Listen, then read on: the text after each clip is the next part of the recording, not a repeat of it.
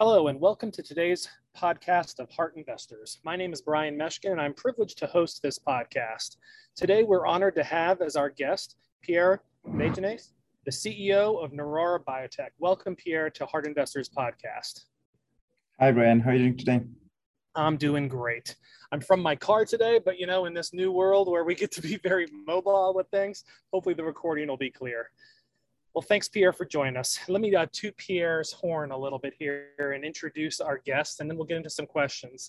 Pierre is the co-founder and CEO of an innovative brain-computer interface startup called Neurora Biotech, which is based in Calgary, Alberta, Canada. As an international company, Neurora will revolutionize brain mapping, brain surgeries, and neuromodulation to the benefit of patients and their families who have various neurodegenerative conditions.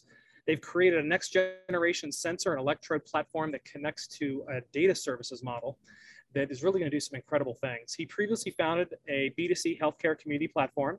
He's consulted in the medical device industry, and he's even worked in collaboration with the National Research Council of Canada. Pierre is a scientist by training. He's got a doctorate in biomedical engineering from the University of Calgary, and he got his master's in human factors, cognitive engineering, and user interaction from his school back in France, where he is originally from. But before we get started, as always, as we do on our podcast, we want to give a quick shout out to one of our sponsors, Cancer Fund. If you've ever donated to Cancer Research Foundation in the hopes of helping stop cancer, then you may want to learn more about how to invest in Cancer Fund. Cancer Fund is a community of people sharing a passion to change the future of cancer now. They believe that innovation is the key to improving cancer prevention, diagnosis, intervention, and outcomes. And they're committed to helping promising solutions get from the lab to patients so they can impact lives. They support promising developments in their earliest stages where financial support can make the difference between a great research idea and a breakthrough in cancer care. Why would someone invest $500 or more in Cancer Fund?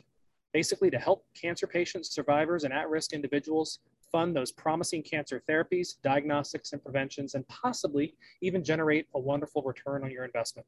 I've been inspired by the team at Cancer Fund and recently joined them as a venture partner. To learn more about investing into Cancer Fund, or if you're looking for investment into your early stage company that is looking to make a positive impact for cancer patients, please visit www.cancerfund.com. All right, well, now that we got the ad out of the way, Pierre, let's jump in and talk a little bit more about Neurora. It's obviously a company I'm very excited about. As a point of disclosure, I do advise the company, and Profound Ventures has an equity stake in Neurora Biotech Inc. But as I do with all of our guests, Pierre, I always want to start off with the question of what inspired you to start this social impact venture?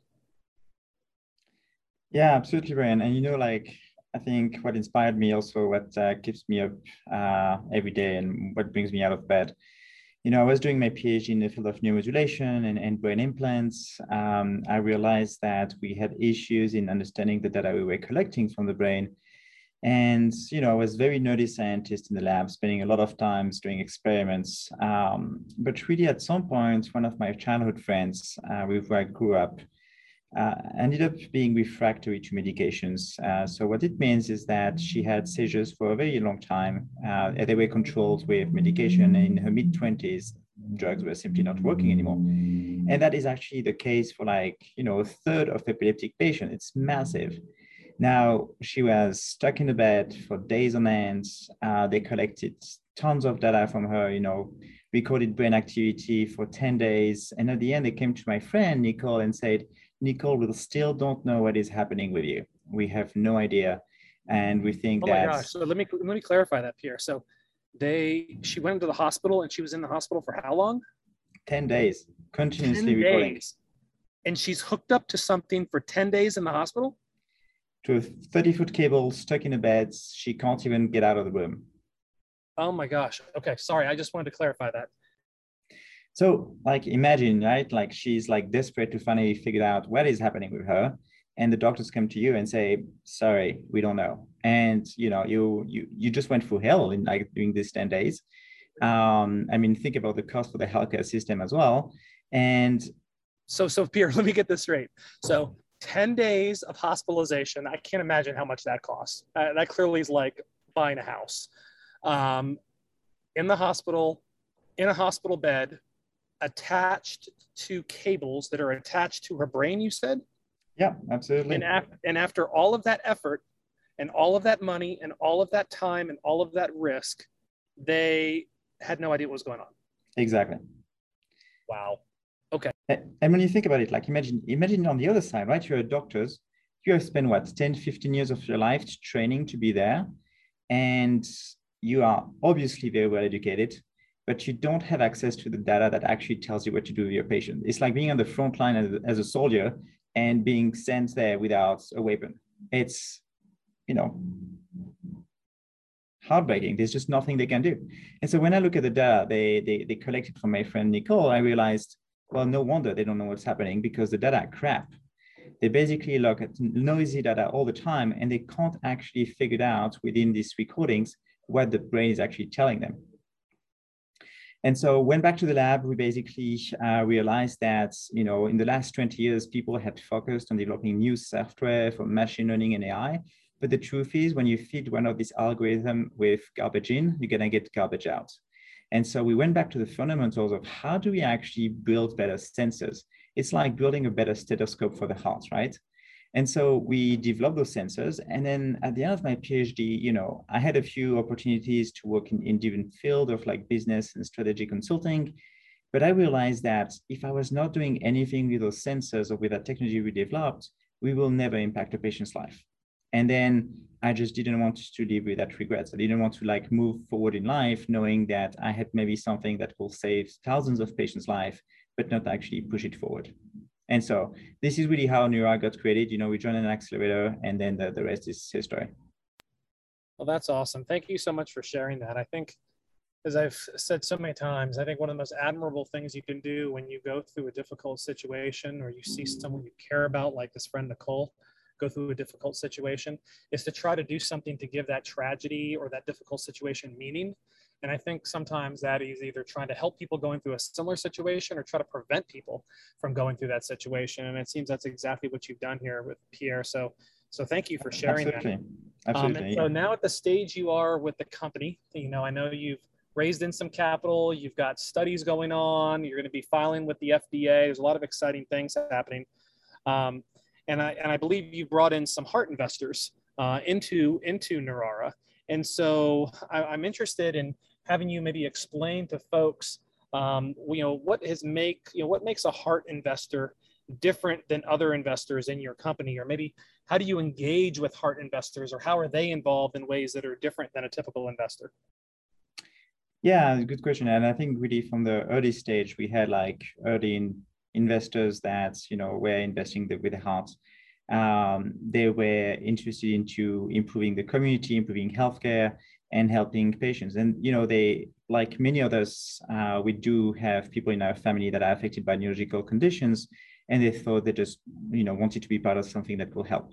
I guess the way that they interact differently with the company is usually that they are much more engaged. They are really not afraid to tell us the things sometimes that even we don't want to hear, but they're just like they're so passionate by it that they want to have an impact and they want to support the growth of the company. It's not only the company, I think it's also the founders and the team that is behind the company. They understand the struggles and they really want to be part of that force for good. They don't accept the status quo as well, right? It's like for them, it's not only about financial investment from, a financial return down the line. They want to give back to the world. They want to give back to the community and be part of that future that they want to see. They simply don't accept the status quo. What is some of the background of some of these heart investors that you've brought in? Oh my God, like so many diverse backgrounds. Some of them are real estate, some of them are into medical side, some of them are more into the financial side, but all of them actually can help the company in different ways. Like real estate, for example, we do need to build some infrastructure around what we are doing because we need a clean room facility. We need equipment to store things here and there.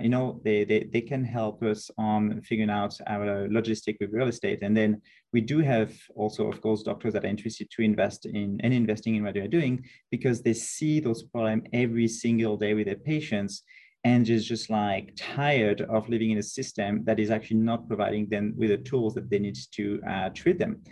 For these doctors, they are always very excited to be part of the studies we want to run, the IRB protocols, understanding procurement system in hospitals, making sure that we design the software properly, that the interface is clear, et cetera, et cetera. Very cool. And so in thinking about then the technology and the impact with doctors and patients, how do you see Neurara changing the lives of patients with neurological disorders and the doctors who are treating them? Yeah, so we're actually starting with epilepsy as a primary focus. Epilepsy is one of those diseases right now that, is not really well understood at all. Like every patient is slightly different. There are seizures happening in different parts of the brain. As I mentioned, a third of the patients are refractory to medication. But what is very interesting with epilepsy is that there's a surgical process that can be done. And this surgery is often actually the medically proven best option for many of those patients who are refractory to medications. And by being able to treat those patients first, what that allows us to do is also to access brain data. And the data that we can collect from those patients actually can inform us on also how to treat other type of neurological conditions. So really, I think what we are doing at Neurara is uncovering what is happening in the brain and provides, different stakeholders, different type of informations. Again, using the epileptic populations. If you think about clinicians, we can provide them with the relevant and meaningful data so they can better diagnose and treat the patients. They can measure outcome and transform the standard of brain care. For pharma company, we can basically provide objective measures on how drugs affect the brain. If you think about it today, if you're a neurologist and you see a patient coming to you, you basically gonna try drug on the patients, but you don't really know how the drugs are affecting the patient's brain. You're basically trying and figuring out, what works and what doesn't work. With the data we collect, we can actually measure objectively what's happening in the brain. And then for medical device manufacturers, neuroimplant manufacturers, the knowledge on where to implant electrodes for neuromodulation, for example, building even just like a truly responsive neurostimulation system will enable basically the field to expand much more and make sure we can provide patients with a neurostimulation device they need. Wow, that's impressive. It seems like it's a win-win for all the stakeholders who are involved in the process. Absolutely. So I just out of curiosity, because I was so touched, and I'm sure a lot of our listeners are also touched by the story that you had with Nicole when you were getting your PhD. If you could turn back the hands of time and Neurara was available for Nicole, how do you think her life would have been different? Oh my God, it would have been like night and day. Like, first, I think she would have been sent home. So, she'll get into the hospital. They will make sure that she's equipped with the right equipment. Then she's sent home. They record activity live. All the data are sent to the cloud. They can actually record activity from the brain when she's in her natural environment, not when she's in a hospital, stressed out, sleep deprived, etc.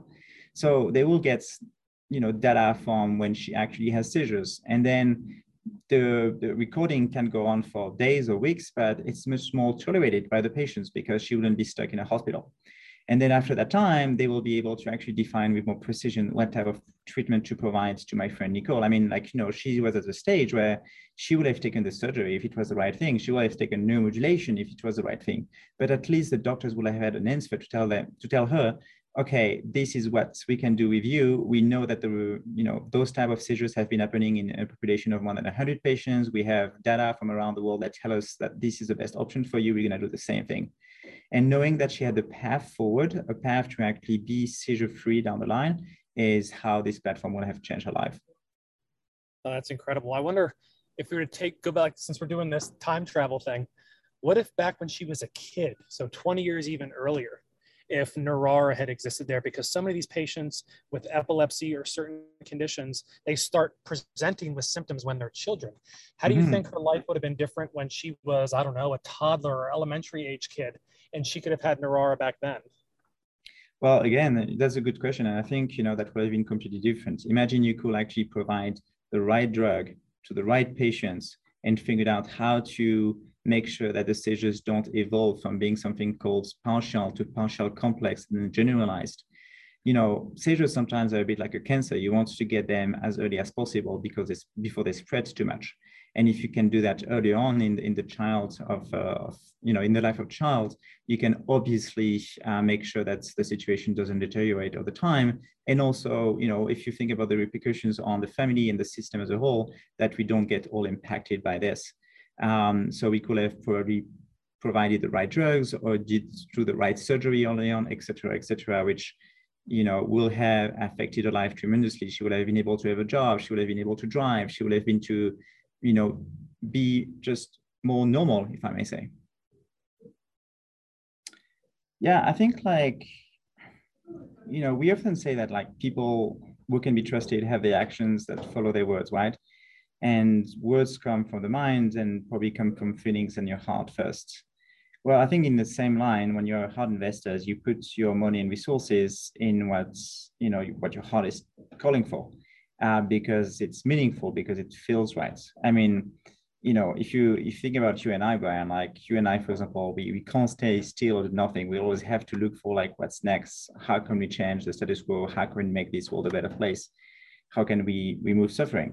And I think it goes deeper than that sometimes in how we can have a purpose in this life. And I think when you are hard investors, you basically do the same thing, but you also have the financial capabilities to do though and to invest. And so I think the same process goes in their head is how can they help make this world a better place? How can they kind of bend the reality with their financial means and do it for the better? So, you know, I think hard investment goes way beyond traditional just financial investment for financial returns. It is something that is bring purpose and meaning to our lives. You know, they come with changes that are done with passions. That's we just want to materialize something around us that is again meaningful. Well said. Well said. Well, Pierre, thank you so much for joining us today and sharing your story.